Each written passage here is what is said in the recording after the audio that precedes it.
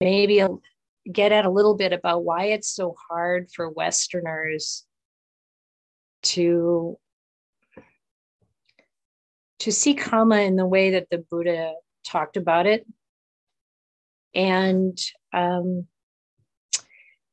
to really embrace the whole understanding of that part of the reality of Dhamma. I've been thinking about this a fair bit with regard to other things that have been coming up here at the Vihara, coming through. And one of them was a talk given by a wonderful Sri Lankan monk, Bhante Sumita. That means the good friend. And I can tell he really is a good friend to everyone. Really sweet monk and very knowledgeable. And he teaches the bhikkhunis once a month on the full moon. It's part of our Vinaya to have a teaching from a very senior, well-respected monk every full moon and new moon. And Bhante Sumita has replaced Bhante Gunaratana for us in that regard, as Bhante Ji's kind of getting on in years. And Bhante Sumita this week talked about Kamma. He talked about the shorter discourse on Kamma that's found in the Majjhima Nikaya. And the story there is about a Brahmin family. It's actually the son of a very highly respected, well-known Brahmin that we see mentioned in other suttas. And I think his name is pronounced Toyeda. And Toyeda apparently was, like I said, a wealthy, highly influential Brahmin. But according to the backstory of this sutta, which is commentarial, he was also very stingy.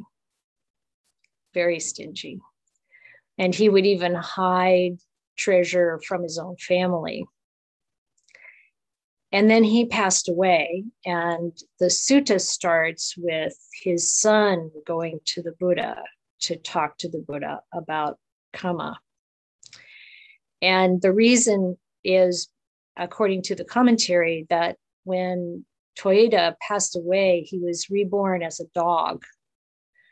And the story, the commentarial story says that the Buddha the son was talking to the Buddha about his father's death and said, well, surely my father is reborn in the Brahma world because he was a Brahmin, a very, a highly respected Brahmin. And the Buddha said, actually, no, this dog that you have now, this is your father.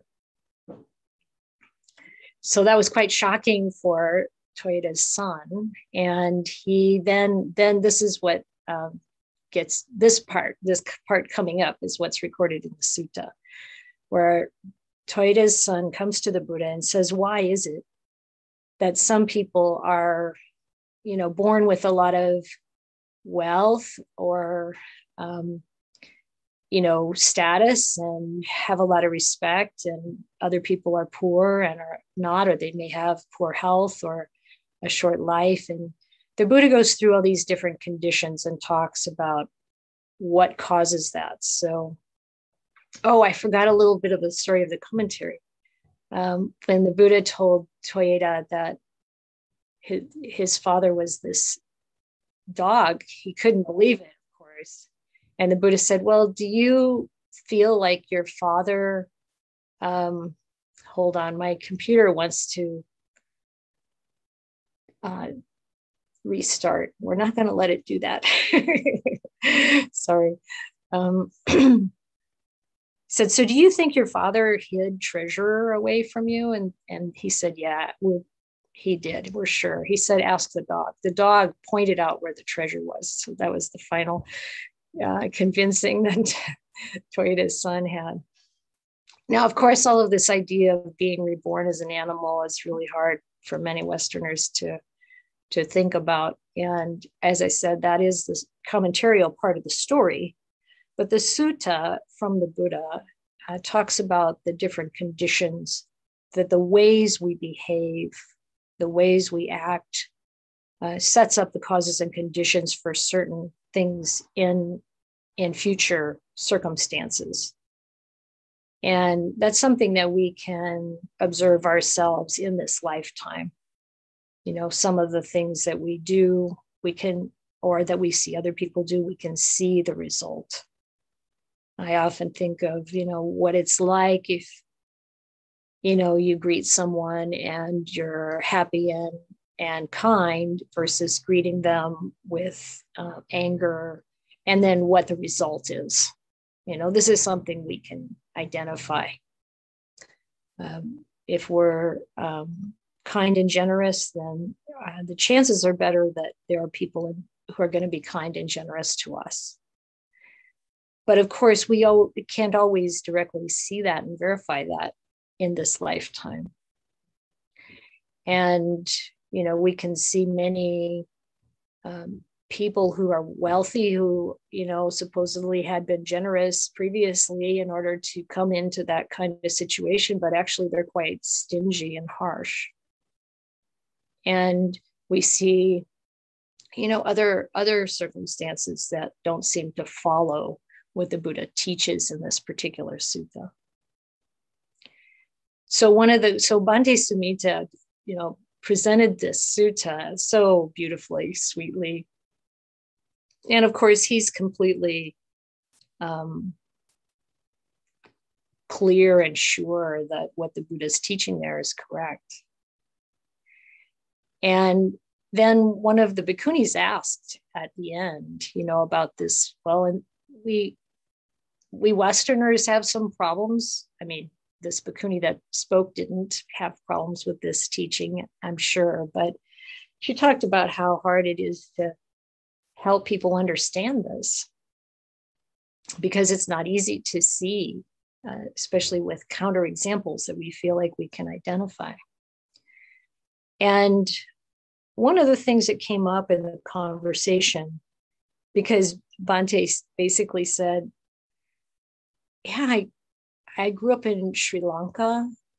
I've been a monk. I think he said something like 40 or 45 years. Now that means that he became a monk, or he became a novice monk at a very early age, because he's not that old. Many of the times I've met Sri Lankan monks who have started when they're maybe 9 or 10 or 12 years old.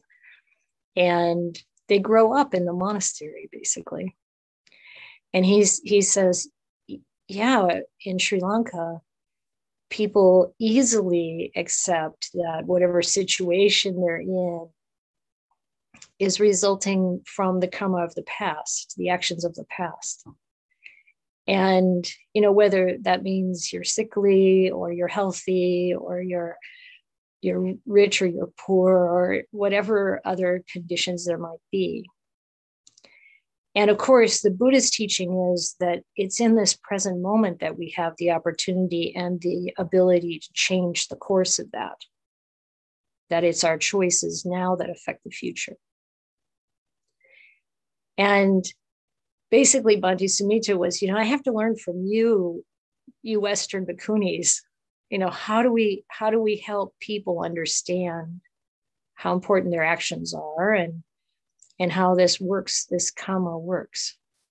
And one of the things that that is a concern is that if people think that, oh, someone is disabled because of their past karma, maybe they did something. That is the wrong way to pick up this teaching, you know, to look down upon someone because of their situation, that they did something wrong in the past. And I asked Bhante Sumita about that, and he said in his 45 years as a monk or whatever, he's never heard anyone do that. He's never seen anyone think badly of someone for their situation.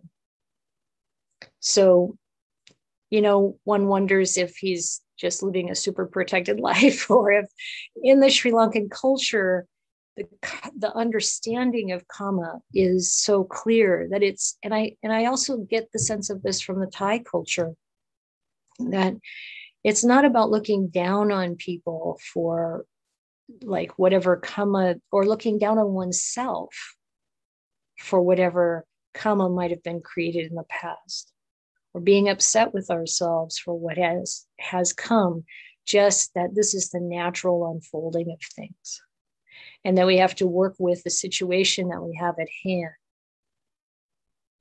to deal with whatever it is, and try to do that in conformance with the Dhamma. So it's a little bit difficult to express, but when I think about being in Thailand, when I think about what I imagine Bhante Sumita's experience to be, there is kind of a softness and generosity around this idea of whatever Kamma came before, an attitude of acceptance, but also, just a kind of, like I said, a generosity around it, a kindness about it, to understand that as living beings, we make all kinds of, we take all kinds of actions and make all kinds of karma. And that it's not so simple. The Buddha teaches in many other places about how karma isn't so simple, as just, a person acts like this and that is the definite result, as it sounds in this particular sutta. That's why it's good to read more suttas and see the other ways of thinking about things, and that also fit into the Dhamma, and the nuances and the complexities. So I've been reflecting a little, for some time, on the strong influences here in our Western culture that cause us, perhaps cause us or influence us in ways that bring about a resistance to the Buddhist teachings on karma and rebirth. And part of it, I feel, and actually another bhikkhuni brought this up in our discussion the other day, is that our culture has a tendency towards retribution rather than restoration, towards punishment rather than a kind of healing or lifting up of ourselves and others when we do things that are not in alignment with Dhamma, that are not as wholesome as we would like. And so it's something that's, I think, worth taking a look at, even from some of the very roots of our Western culture. There's a book that I was introduced to when I was in ministry school and seminary, and that was an interfaith seminary. This book was written by a Christian minister. And it's not that I particularly recommend it, because I think in many ways it doesn't reflect the way I see things now, spiritually or from a religious perspective. But it's called The Powers That Be. It's by Walter Wink. And the thing that stuck with me for, now it's over 23 years or something, was this idea that he talked about called the myth of redemptive violence. I'm going to read a couple of little excerpts here from the book. And he was talking about nonviolence, which I was very interested in since back then and probably before. But what he said, one of the paragraphs is like this. He said, "I had long since been involved in the civil rights movement and other struggles that involved nonviolence, but I had always qualified my nonviolence with the escape clause, if nonviolence fails, try violence. Not that I would use violence, of course, but others might on my behalf. I began to realize that if violence was my last resort, then I was still enmeshed in the belief that violence saves. And that meant that no matter how much I might object to any particular form of domination, I was still trusting domination and violence to bring about justice and peace. And I certainly have seen this in myself and in others who really want to use nonviolence, but not having the kind of clarity that the Buddha had. And the Buddha was unequivocal about this.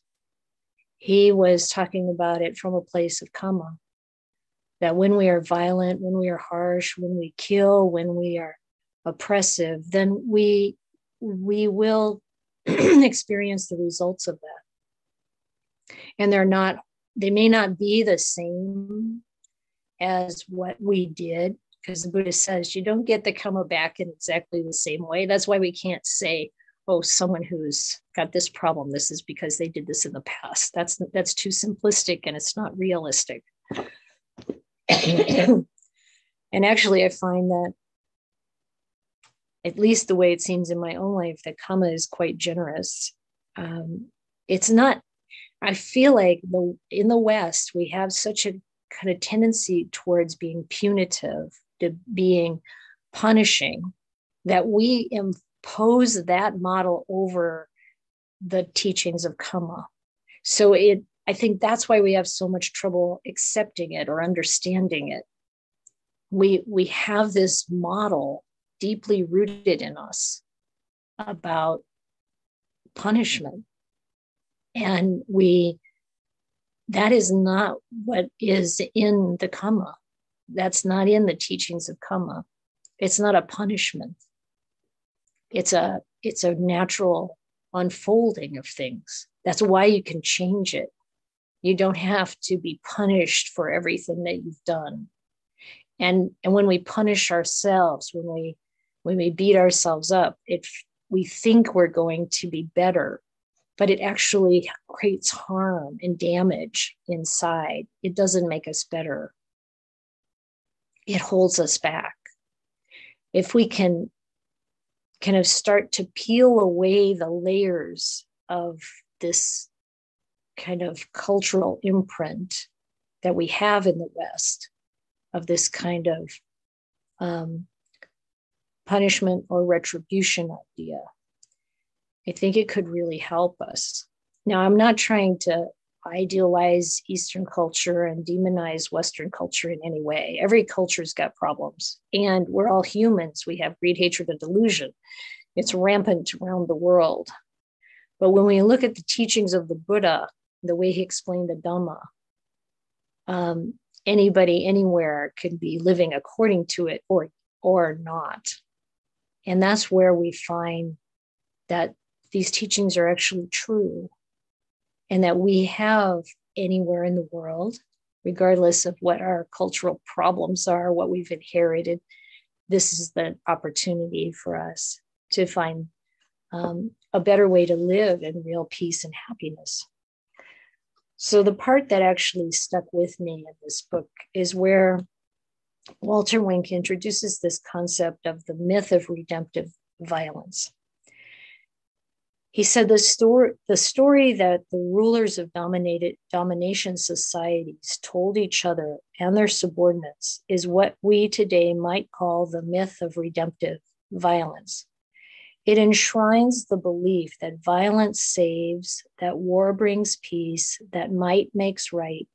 It's one of the oldest continuously repeated stories in the world. And then he goes into some of the stories of very early mythology in the West. And then he says that as he was looking at this idea of the myth of redemptive violence is that somebody does something bad, and then the redemption comes from someone else putting them down, wiping them out. That's how redemption occurs. And this is so embedded in our culture that it's woven through so many of our stories. And in fact, what Walter Wink, he became fascinated with cartoons. And he said, well, when his children were small, he said, when my children were small, we let them log an unconscionable amount of television. And I became fascinated with the mythic structure of cartoons. And he talks about, this idea that nothing can kill this kind of like storyline that you see over and over again, with an indestructible hero who is doggedly opposed by an irreformable and equally indestructible villain. Nothing can kill the hero, though for the first 3/4 of this show or comic strip or whatever, the person suffers grievously and appears hopelessly doomed, until miraculously the hero breaks free, vanquishes the villain, and restores order until the next episode. And he said, thankfully, not all children's programs are like this, but he said so many of them really follow this same pattern. And he talks about the Teenage Mutant Ninja Turtles, the X-Men, Transformers, the Fantastic Four, the Silver Surfer, Iceman, Superman, the whole Superman family, Captain America, the Lone Ranger and Tonto, Batman and Robin, the Roadrunner and Wile E. Coyote, Tom and Jerry, plus the Power Rangers, who are actually people acting. And then he talks about Popeye. Few cartoons have run longer or been more influential than Popeye and Bluto. In a typical segment, Bluto abducts a screaming and kicking Olive Oyl, Popeye's girlfriend. When Popeye attempts to rescue her, the massive Bluto beats his diminutive opponent to a pulp, while Olive Oyl helplessly wrings her hands. At the last moment, as our hero oozes to the floor and Bluto is trying, in effect, to rape Olive Oyl, a can of spinach pops from Popeye's pocket and spills into his mouth. Transformed by this gracious infusion of power, he easily demolishes the villain and rescues his beloved. The format never varies. Neither party ever gains any insight or learns from these encounters. They never sit down and discuss their differences. Repeated defeats do not teach Bluto to honor Olive Oyl's humanity, and repeated pummelings do not teach Popeye to swallow his spinach before the fight. Personally, I was subjected to a lot of Westerns in the 60s and probably later. And it was the same kind of thing. It starts out with somebody being mean or abusive, and then the good guys subdue them, usually with violence. So what does this do to our mind? I mean, we can see people acting this out. And we can think, well, that's just the natural way of things. That's just how life works. Violence is part of nature. But that's why we have this opportunity to go beyond our sort of animal instincts. In Thailand, when they talk about having the 5 precepts, they say that that's what makes us human. If we don't keep the 5 precepts, we're not really truly human. I think that makes a lot of sense. That we have this opportunity before us to peel away these layers. And I feel like one of the most, I got to admit, I'm not a sociologist. I'm not a historian. I'm not a psychologist. But as a Buddhist nun, it feels to me like so many of us, including myself, we beat ourselves up so much. We have that, like, I'm going to beat the evil out of myself. I'm going to subdue the villain. Or something, I'm not sure. But it's like, really consider, how do we talk to ourselves? What do we think of ourselves? And what do we think of other people? Can we think in a way that's more restorative, that's more healing, that brings about the causes and conditions that support growth and development? And of course, we're seeing a lot of calls for our prison system in America to be reformed. And there's a beautiful example in the Santa Clara County where the person who took over, I can't remember what the role is, but he's head of the the departments that take care of the prisons, and they're completely reforming it. So many fewer people. It's like the district attorney's office.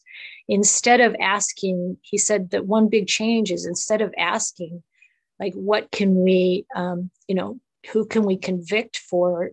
What can we convict someone for?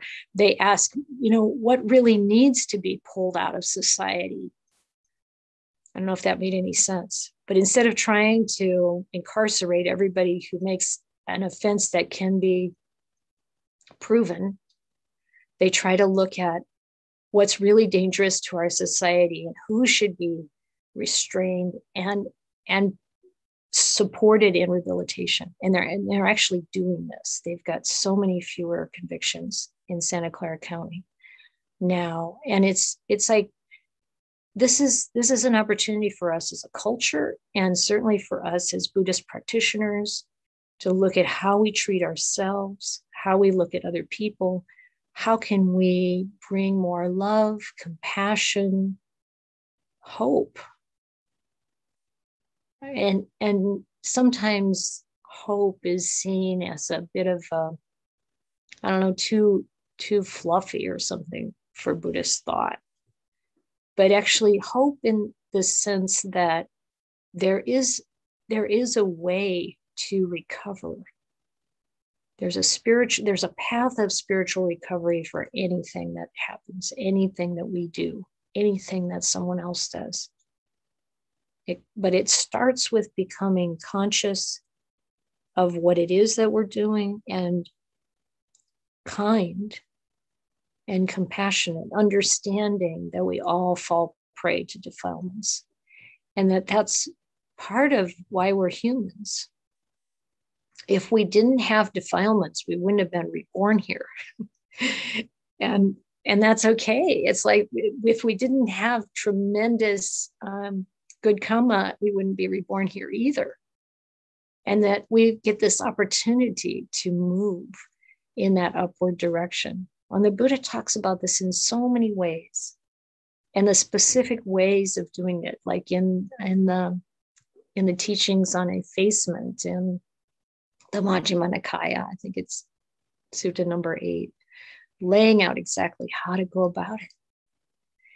So I just want to encourage some reflection on this deeper side of, what we might have ingested frequently over decades that keeps us bound in kind of a punitive way of thinking, whether that's directed towards ourselves or to others. And this, of course, the Dhamma requires wisdom.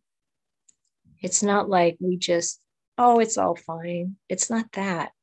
But with wisdom, we solve the problems, not with violence or harshness. And we have this chance to purify the mind and really support each other. So I think I'll stop there with the comments, and let's take some time for meditation. And then I'm really looking forward to hearing what you think.